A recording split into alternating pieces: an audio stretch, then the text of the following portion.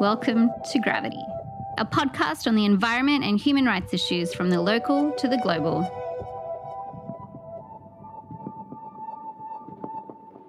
This episode is the first part of a trilogy which will focus on the human rights situation in the Republic of Serbia, a country which by accidents of geography has faced continual conquest and war. Serbia's human rights culture is a product of a population that has been besieged by economic turmoil and both international and domestic oppression. Albeit foreign investment is increasing, the people have not realised this progress, and most of the population's focus is on achieving economic security. Governments that seek to preserve their power and curtail civil and political rights can utilise this economic peril to their advantage. Free speech is pivotal, but breakfast is a visceral need.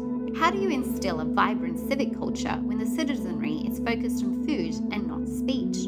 We ask these questions and more in today's episode, an interview with Nikola Kovacevic, an attorney at the Belgrade Center for Human Rights. The Belgrade Center for Human Rights was established in 1995 and is dedicated to the advancement of both the theory and practice of human rights and provides free legal representation in Serbia, having taken numerous cases to the European Court of Human Rights on its clients' behalf. Welcome to Gravity, Nikola. Thank you. So you're an attorney with the Belgrade Center for Human Rights. May you please tell our audience a bit about your organization's policy and casework? The Belgrade Center for Human Rights is a non-governmental organization established in 1995 during the regime of Slobodan Milosevic. So in those harsh times, we were one of the first NGOs that had aimed to promote values such as human rights, rule of law, democracy. After the changes that happened on the 5th of October 2000, the shift, the focus of the Belgrade Center for Human Rights was publishing, education, training for decision makers on the standards related to human rights, to rule of law. And since 2012, and even today, our major activity is related to legal assistance to refugees and asylum seekers, but also we are very active in the field of criminal justice, especially when it comes to the rights of persons deprived of liberty and combating torture and ill treatment as well. So the Belgrade Center for Human Rights really has a wide range of activities. And in the last couple of years, we also positioned ourselves as an organization that is quite credible and quite successful in litigating cases before the European Court of Human Rights. Oh, fantastic. Very commendable work. So I'd like to start with discussing your asylum work. Since 2015, Serbia has had a refugee crisis, and I understand that it's difficult to receive the grant of asylum in Serbia, and that Serbia has granted asylum in only very few cases in the past few years. Does Serbia's asylum process conform to international law? And how has the refugee crisis in Serbia since 2015 changed the law, if at all, in Serbia? It is very important to say that Serbian asylum system is quite young. We adopted our first law on asylum in 2008. So next year we're going to have a 10-year anniversary. And for these 10 years, it is more than evident that Serbia hasn't done so much to develop and to establish fair and efficient asylum procedure. And if we look at the numbers, we can see that recognition rate is very low in comparison to many countries in the region. For instance, only this year in 2017 so far, only 2 persons were granted with refugee status. In comparison to the last year, this truly is a very bad result. And one of the reasons for this is that our laws are fine. They are in line with the international standards. They will be in line very soon with the standards of the European Union. The bottom line is that the laws are decent. They will be even better. But the main problem is implementation of those laws and the people who are delegated to implement the provisions of law on asylum and law on foreigners. One of the major issues in Serbian asylum system, one of the main reasons why the recognition rate is so low, is that Serbia automatically applies this so-called safe third country concept. So basically, this concept works in a way that Serbia considers all the neighboring countries as safe countries. So whoever enters Serbia from, for example, Bulgaria or Macedonia, Serbia will not claim that they are not refugees, but they will say that it is not our duty to decide their case in merits. So this should have been done in Macedonia and Bulgaria. So the vast majority of cases in Serbian asylum system are dismissed, not rejected. And for that reason, we have a very low number of persons who are recognized as refugees or as other categories which deserve international protection. I'm talking about the people who deserve this so-called subsidiary protection. So this is one of the main problems. And if we go back to 2015, when we had a mass influx of refugees, in the world or in the media, it is frequently said that Serbia was very humane, that all the people who were transiting through this so-called Western Balkan route have got this existential minimum. But one of the major problems is that Serbia does not want to create a system where more people would like to stay. So they were humane and they were quite eager to shift these people from one border to another, but they completely neglected to work on the implementation of the law on asylum, to establish a sufficient system.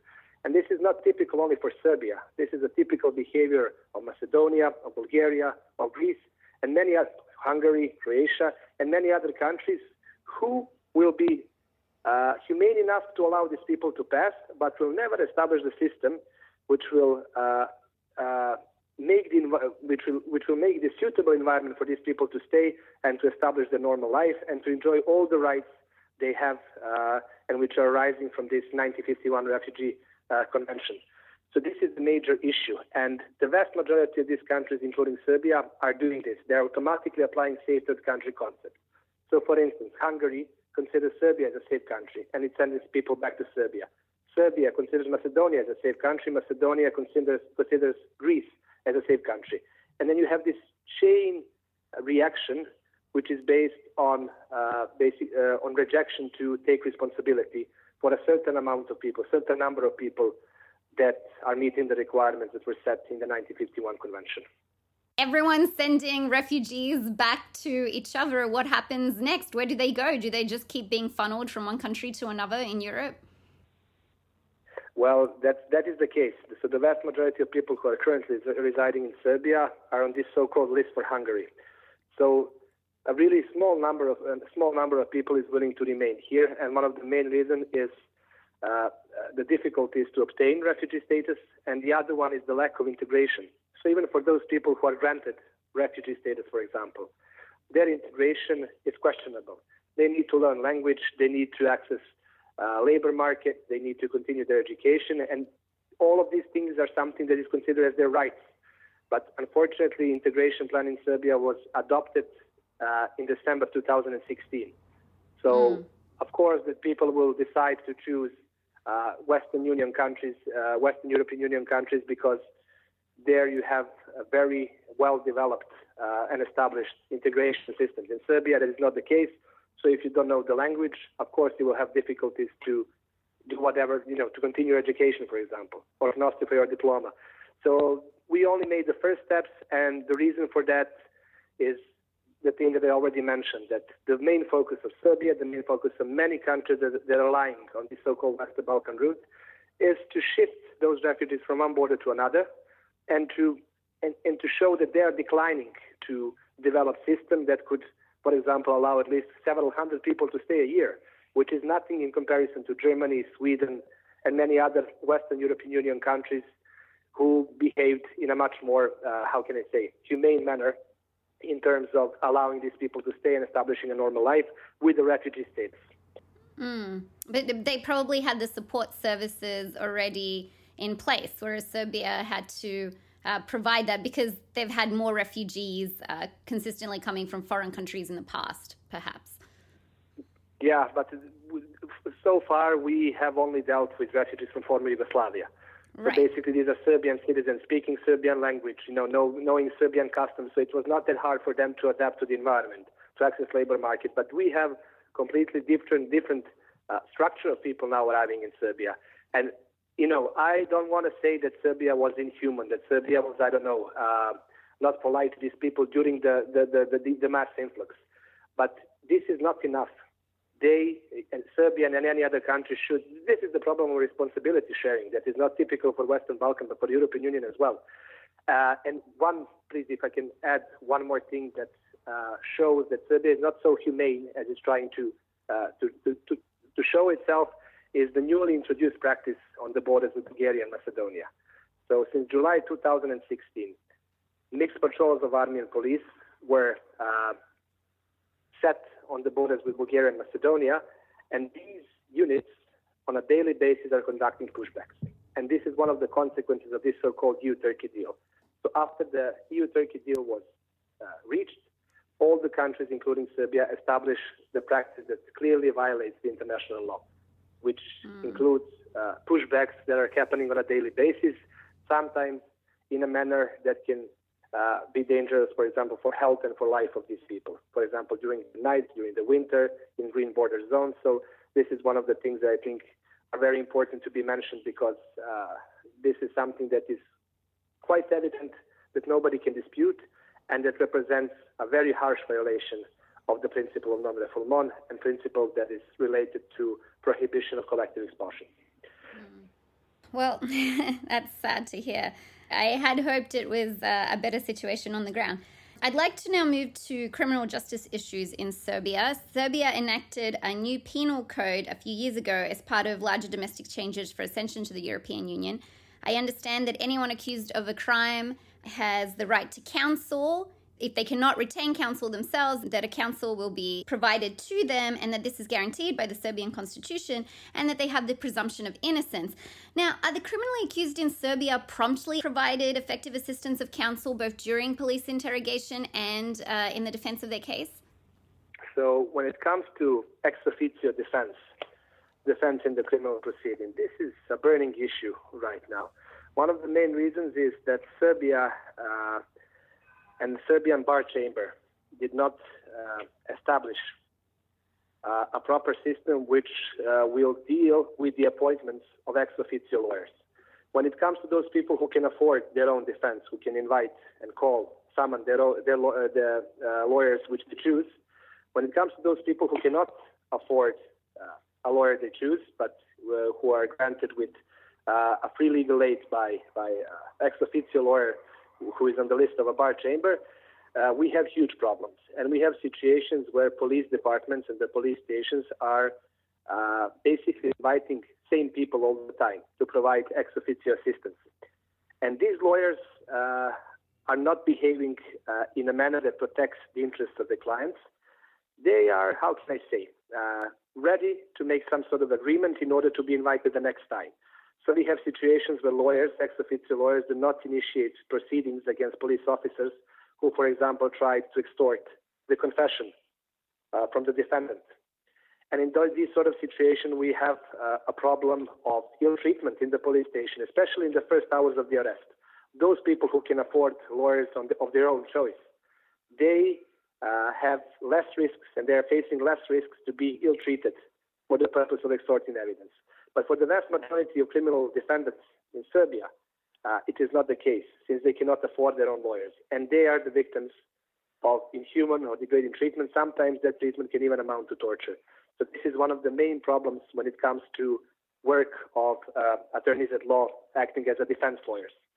When it comes to the presumption of innocence, especially in those highly sensitive political cases, we are witnessing, how can I say, the increasing involvement of the highest state officials who are quite eager to comment on the arrest, on the charges that are pressed against someone, and in that way to make a pressure on the judiciary that is very dependent on the executive and legislative branch controlled by the Serbian Progressive Party.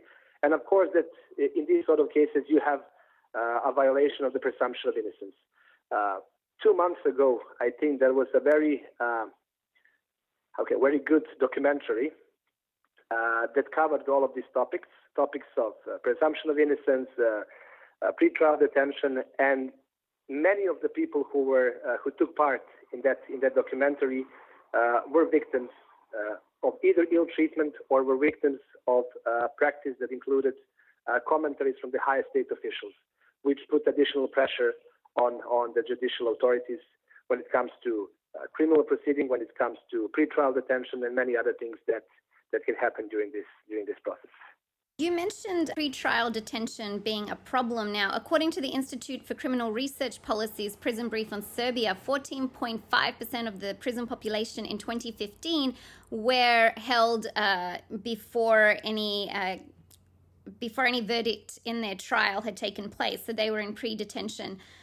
This is unfortunate for many reasons, none the least because it eviscerates basically the presumption of innocence, as well as impeding defense and providing unwarranted stress on the accused. May you please elaborate more on pretrial detention in Serbia, which seems to be given as a matter of course by the judiciary? And is there any movement to remedy this prevalence? Well, unfortunately, pretrial detention, the purpose of this measure is to secure the presence of the defendant during the criminal proceeding.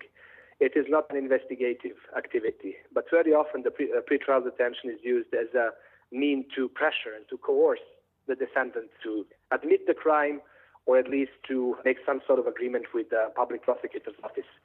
And unfortunately, according to the data that the Belgrade Center for Human Rights has been obtaining since 2012, every year more than 25,000 days of unjustified detention is imposed, which means that more than 50 years of unjustified detention that eventually appeared to be not to be necessary because people were either released or there was not enough evidence to press charges or to pursue charges further. So it is a huge problem. Excessive use of pretrial detention is one of the things that is not only mentioned in the prison brief studies, but it is also mentioned in the CPT reports, in the reports of the Human Rights Committee Against Torture, and many other international bodies, Council of Europe. So these are all the burning issues. And if we take in consideration the treatment to which pretrial detainees, which are still innocent and should be considered as innocent, are subjected to, we have come to the conclusion that pretrial detainees have even harsher treatment than, for example, convicted felons. So they are locked up for 22 hours in overcrowded cells without possibility to normally communicate with their families, without possibility to work while they're in prison, without possibility to continue their education. And you can imagine what happens with the people who are eventually released, where the charges are dropped, and who, for example, spend 6 months, 1 year. And we also found cases where unjustified pretrial detention lasted for more than 3 years, sometimes even 5. This is one case from 2013. So it is quite clear that pretrial detention is used excessively, that a lot of money is paid, damages are paid to those people who were unjustifiably detained, and that, of course, those people who were separated from their families, from their normal lives, leave pretrial detention with the severe psychological consequences. And if we take all of this in consideration, we can make an estimation that the vast majority of pretrial detainees in Serbia are subjected to inhuman and degrading treatment due to a lack of privacy, due to overcrowding, due to poor hygiene, due to a lack of meaningless activities. And all of these things are not something that the researchers from the Belgrade Center for Human Rights are claiming. This is something that can be found in every single report related to the rights of persons deprived of liberty. Now, you mentioned overcrowding in prisons. According to a recent report by the Council of Europe, Serbia has the highest concentration of prisoners within Europe. It has 160 inmates per 100,000 inhabitants. Now, of course, when we compare it to the world's worst offender, the United States, which has a whopping 693 people per 100,000, that seems a little small, but still it is one of the worst in Europe. Now, nearly 1/5 of that prison population, as we've discussed, have not been convicted of a crime. And you mentioned they have very poor prison conditions. There's not enough wardens or access to proper health care or hygiene. Now, it seems that that's also in part due to overcrowding because you have too many people overcrowding limited facilities. Now, may you please elaborate more on prison conditions and what changes need to be made to ameliorate these conditions, and if there's any progress currently being made in the area? Unfortunately, if we look at the statistics that, once again, my organization has obtained, in Serbia today we have, let's say, 10,500 people, including those including the pretrial detainees. But if we look at the statistics of how many prison sentences were imposed on an annual basis, we can see that today, as we speak, more than 10,000 people more is waiting to go to serve their sentence. And the reason for this is also an excessive use of short-term prison sentences. If you look at the statistics that we have, for example, in our annual report on human rights, we can see that the vast majority of prison sentences that were imposed in the period of previous 6 years were up to 1 year. More than 70% of those sentences are up to 2 years. So all of these people who were sentenced on these short-term prison sentences could have been imposed with some other alternative measure, such as community work, such as home imprisonment. Because, as you mentioned at the beginning, we had lots of amendments on our criminal code and lots of new measures were introduced, including those so-called alternative sanctions. But unfortunately, the percentage of the alternative sanctions that are being used, as well as alternatives to pretrial detention, such as bail, such as home arrest, are used. They're just not used enough, and that is the reason why our prison system is overcrowded, and it will continue to be overcrowded in the next at least 5 years. So the key for the resolution of this problem is to change the attitudes of judicial authorities, to change the attitude of judges and prosecutors, to orient themselves more towards to alternatives of incarceration. Because pretrial detention, prison sentence, these are all the measures that should be used as a last resort. Unfortunately, these are the measures that are being used primarily by our judicial authorities here in Serbia. So this is one of the main problems why we have the worst results when it comes to the various different surveys conducted not only by Council of Europe but also by UN bodies, Amnesty International, Human Rights Watch, and many other NGOs, international or national, who are dealing with this topic. Now, at the beginning of the interview, when you were talking about the work of the Belgrade Center for Human Rights, you mentioned work on torture. May you please explain a little bit more about the work that you do there? Well, since 2009, the Belgrade Center for Human Rights has been monitoring the state of affairs in Serbian prisons.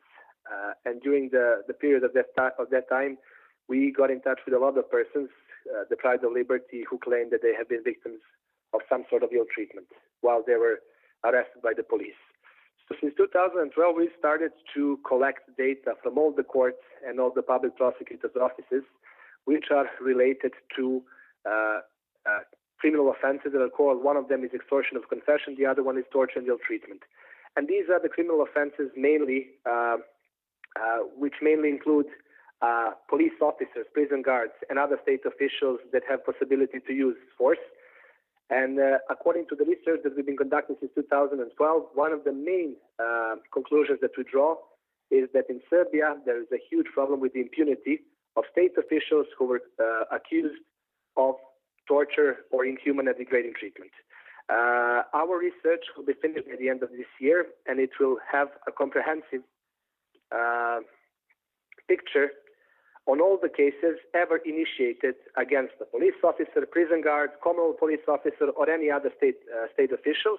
And thanks to our research, Committee for Prevention of Torture of the Council of Europe decided for the first time in Serbia's history to conduct ad hoc visits and to analyze the case files, the most disturbing case files, which included allegations of torture committed by the hands of Serbian police mainly.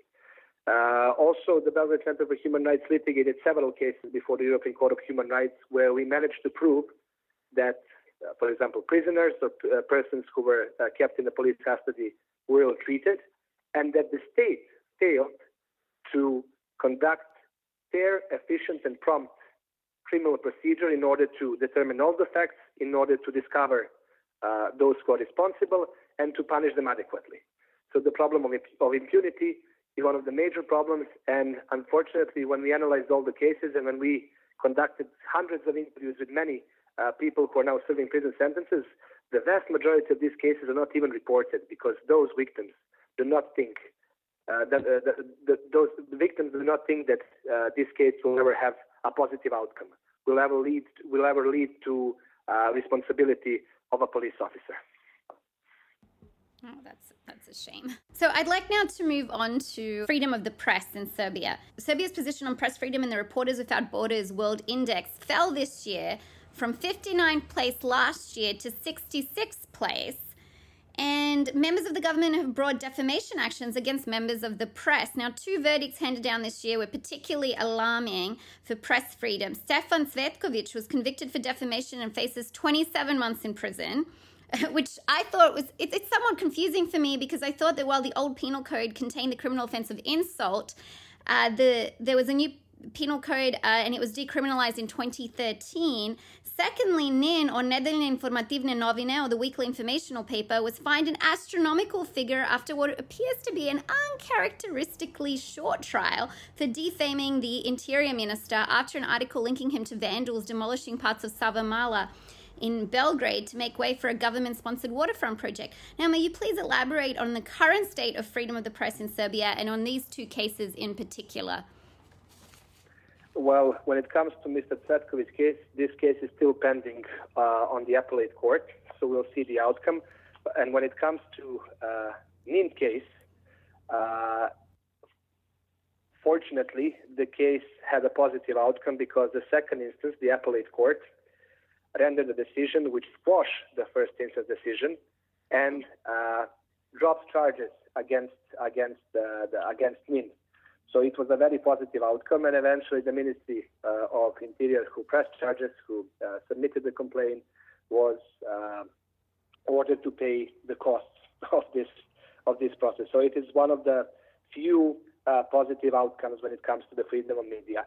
But when it comes to the freedom of media and when it comes to the influence of the government, especially this current government that it has on the media, the most disturbing thing is the privatization that was finished in 2015, when all the states and local municipalities media were sold to persons with, how can I say, not such a rich background in media work. So the vast majority, especially the local media, was sold to the people who are quite closely connected or even members of the Serbian Progressive Party. And now and then, when you have this sort of situation, you can imagine what sort of content are these media broadcasting and the way they're influencing the local municipalities and the inhabitants of local municipalities. Also, when it comes to those bodies that should, how can I say, control the content of the media, such as a regulatory body, it's called REM. I don't know if you're familiar. It's we call it REM. So it is Electronic Media Regulatory Body. Right. So the members of this body were still not elected, and those elected those members who were elected are quite close to the new Progressive Party. So they, for example, should control the content of media that, for example, labeling people as foreign agents or spies, or which are directly passing the information from the Serbian Progressive Party, which contains insults. But unfortunately, this body is completely subjected to the current government, and it is not a surprise that Serbia has dropped. I was pleasantly surprised to hear about the appellate court's decision in the NIN case. That's yes. Fantastic, because it was quite alarming, the lower court's decision. Now, it seems also that when you were talking about the privatization and the ownership of the media, that the muffling of democracy's watchdog in Serbia seems not only a product of direct actions by the government, but is inherent to the media structure.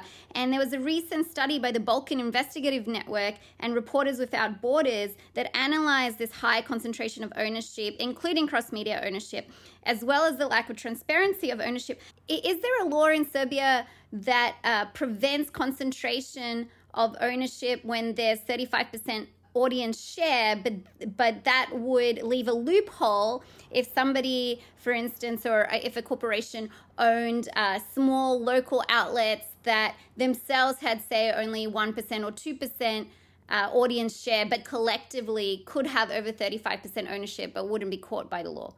The most disturbing thing when it comes to the media ownership is that those people and those companies who bought media after the privatization are closely connected to the governing party. And if you see the content of their broadcasting, it is quite clear that these are the words of people who are deeply closely connected to the Serbian Progressive Party. So I must say that, in this particular field, maybe I cannot give you such a comprehensive answer, but the major problem, which is also stated in our report, is that this privatization was not transparent, and that people who, bought this media have a very, suspicious background.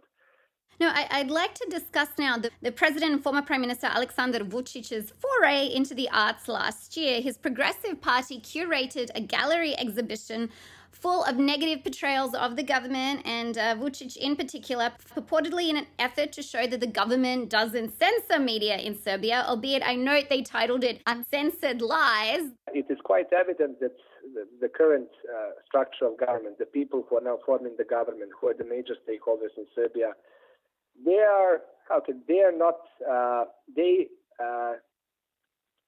think that all the critics are coming from the media, especially those who are still independent, who are reporting in an objective manner. They think it is an attack on their own personalities. They think it is an act of people who do not wish well for Serbia. So we can, if we only observe our Prime Minister now, former Prime Minister, now a President, how he communicates with the journalists during the press conference, you can see a lot of emotions, a lack of possibility to behave in a professional manner. There is no question that is unacceptable. There is only a question that you can answer or not.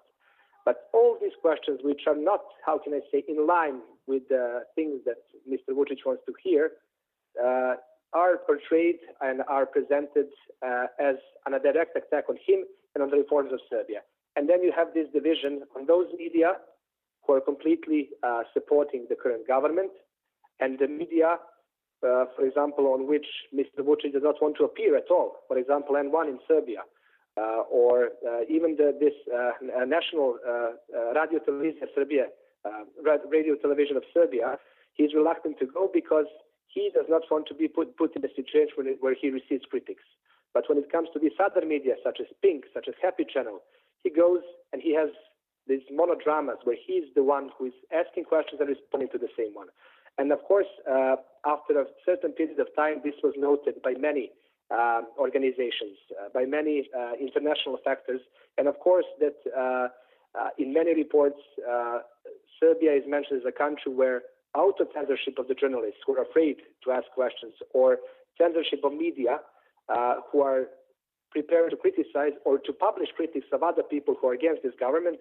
And you see the situation where these media are listed, and then one of the outcomes of that was this event, or this traveling event that was organized by the Serbian Progressive Party, where they basically labeled all the media and all the authors and all the journalists who have ever written something or who have ever criticized the current government.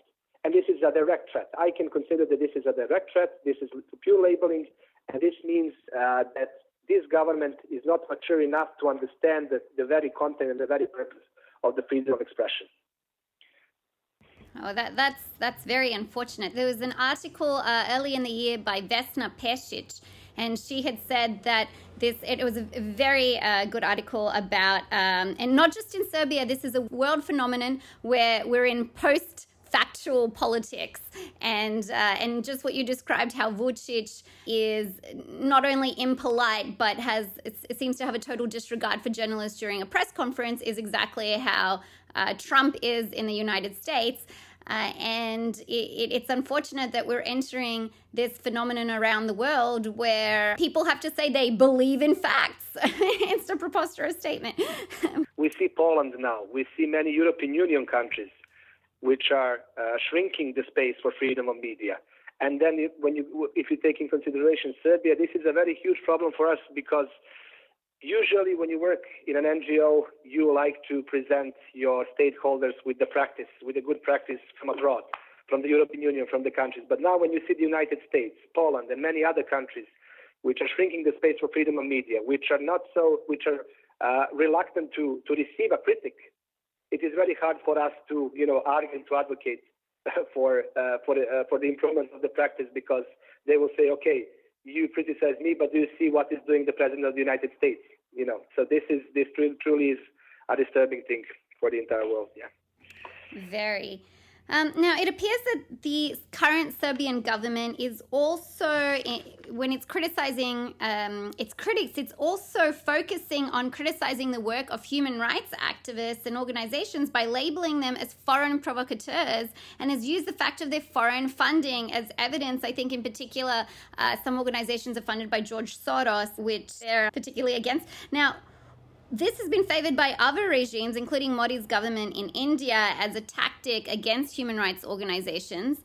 What has been the public reaction to this claim, and has there been pressure placed upon human rights organizations that receive foreign funding in Serbia? Yeah, well, to be honest, so far these initiatives were frequent, but they were coming from those right-wing parties, which are fortunately not so influential in Serbia. But if you look at the trends in the neighboring countries, for example, if you see the situation in Hungary and the persecution of NGOs, for example, Hungarian Helsinki Committee by Mr. Orban directly, then you see that this trend is starting to appear here in Serbia as well.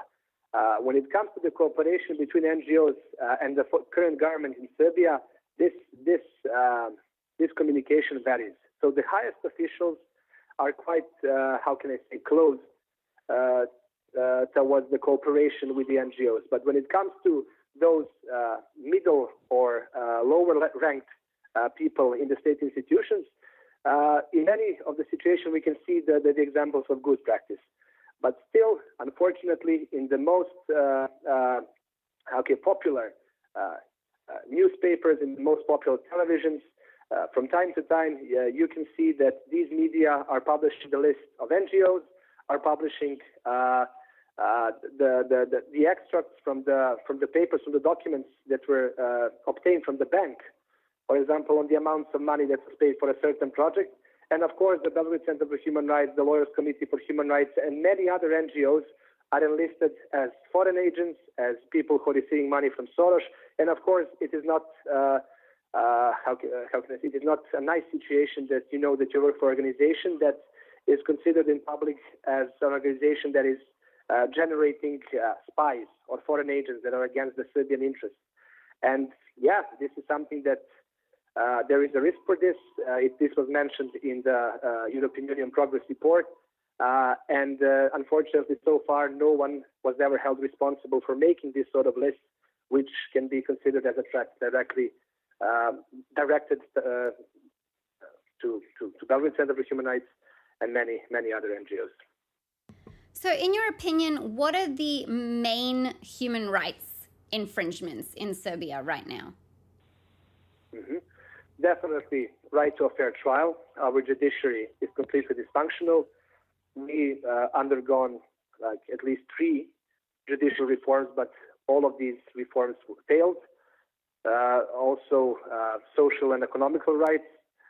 If we're talking about rights of workers, if we're talking about high rate of unemployment, even though the government says that the unemployment rate is below 14%, it is very important to know the methodology of the government when they're making these numbers, because the person who works for 1 hour a day is considered as an employed person. So unfortunately, unemployment rate and poverty is a problem that will continue to rise in the future. And of course, freedom of speech, freedom of media, freedom of assembly. These are some of the rights that Roma rights, minority rights. So really a lot of gray areas and a lot of areas where Serbia needs to do much more in order to reach those minimum standards, which will allow people to enjoy their basic rights. So you mentioned that the economy continues to be dire in Serbia. Now, freedom of speech is a pivotal human right, and yet without breakfast, the ability to speak seems to pale before hunger. You mentioned the high unemployment rate. The UNDP has provided statistics that 41.3% of the Serbian population is at risk of poverty. Now, is the public apathetic about the importance of obtaining civil rights, placing primacy on the achievement of economic rights within this dire economic situation? And if so, in such an apathetic environment, how are we to progress with building a culture of civic rights and active citizenship for a robust and responsive democracy? That's a key question. And unfortunately, the vast majority of Serbian population lives very hard. They, for example, families with only one person is employed are undergoing huge difficulties in order to reach this so-called existential minimum. And unfortunately, due to this, how can I say, high level of poverty and high level the people are afraid. So Serbia has become a suitable ground for the foreign investors. A lot of money is paid by the government to foreign investors in order to open factories, but all of these factories which are open in the last several years are employing people on the minimal wages. And due to a high level of poverty, those people are more willing to be silent and to accept the small portions of money they get. And they are not so eager to be vocal and to complain about, for example, their labor rights. So we have situations where people work for 200, 300 euros, 12 hours a day, and in the conditions which are appalling. A lot of media reports where, for example, we had a lot of media reports and a lot of documentaries on the position of laborers in factories on the south of Serbia, which are opened by the South Koreans. And where you see people, and when you see people who are working constantly for 8 to 10 hours a day for 25,000 dinars. And the main problem is that if they are not satisfied with the conditions, they will get fired, and there's going to be someone else who doesn't have anything who will get this job. So the high level of poverty basically neutralized the civic movement. And I think, unfortunately, that the vast majority of people who live below existential minimum would accept a minimum, and they will be silent, and in that way they will completely neglect the huge range of rights they have just to save the job that will bring them some money that will allow them barely to survive. So this is one of the main issues, and this is why the people are afraid. And if we go back to the elections of last year, a lot of these people who got job thanks to the membership in one of the biggest Serbian progressive parties. And all of these people, you can see many reports where these people were threatened by their directors. They need to vote for a specific government in order to keep their jobs. So basically, they're victims or they're hostages of the current situation of poverty. And that is why I think the vast majority, an average Serbian citizen is afraid to raise his voice. And those people who are not afraid to raise their voice, those intellectuals, they are unfortunately minority. And that's how you have the situation where the party, which does not which does not have such a good results, still enjoy more than 50% of support because of a high membership rate, because the people are afraid not to vote for them because they got these small jobs, and because they control the media that is covering those national frequency, this media that have this national frequency. And you have a situation where the control is shrinking in the hands of one party. That's unfortunate to hear. Serbia's had such a tragic history. Yeah, and I think that's one of the reasons people are so apathetic, because, it's never been good, right? That's probably one of the things that is pertinent in their minds. Every generation says, can have a story that starts with before the war, and it's always a different war. They're struggling to survive. They're afraid to lose the small thing that they have.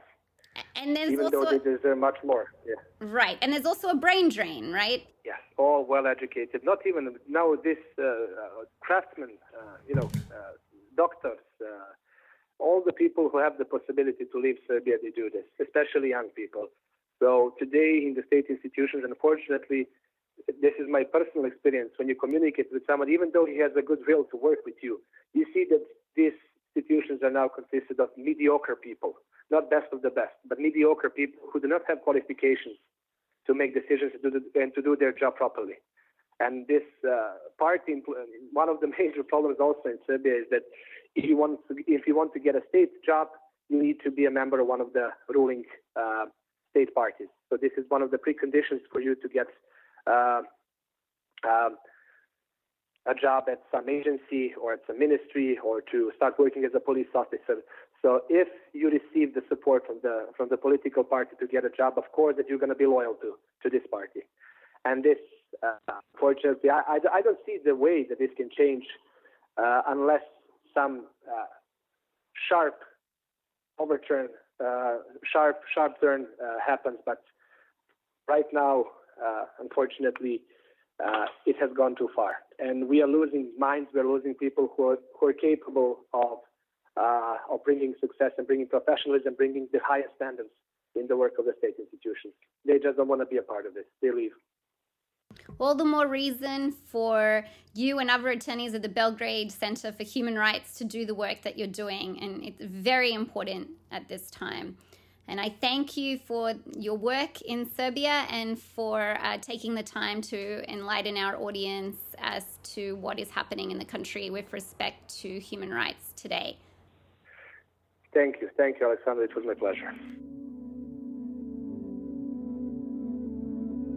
I hope you have found this podcast insightful and will join us next time as we explore more issues affecting our environment and human rights at home and around the world.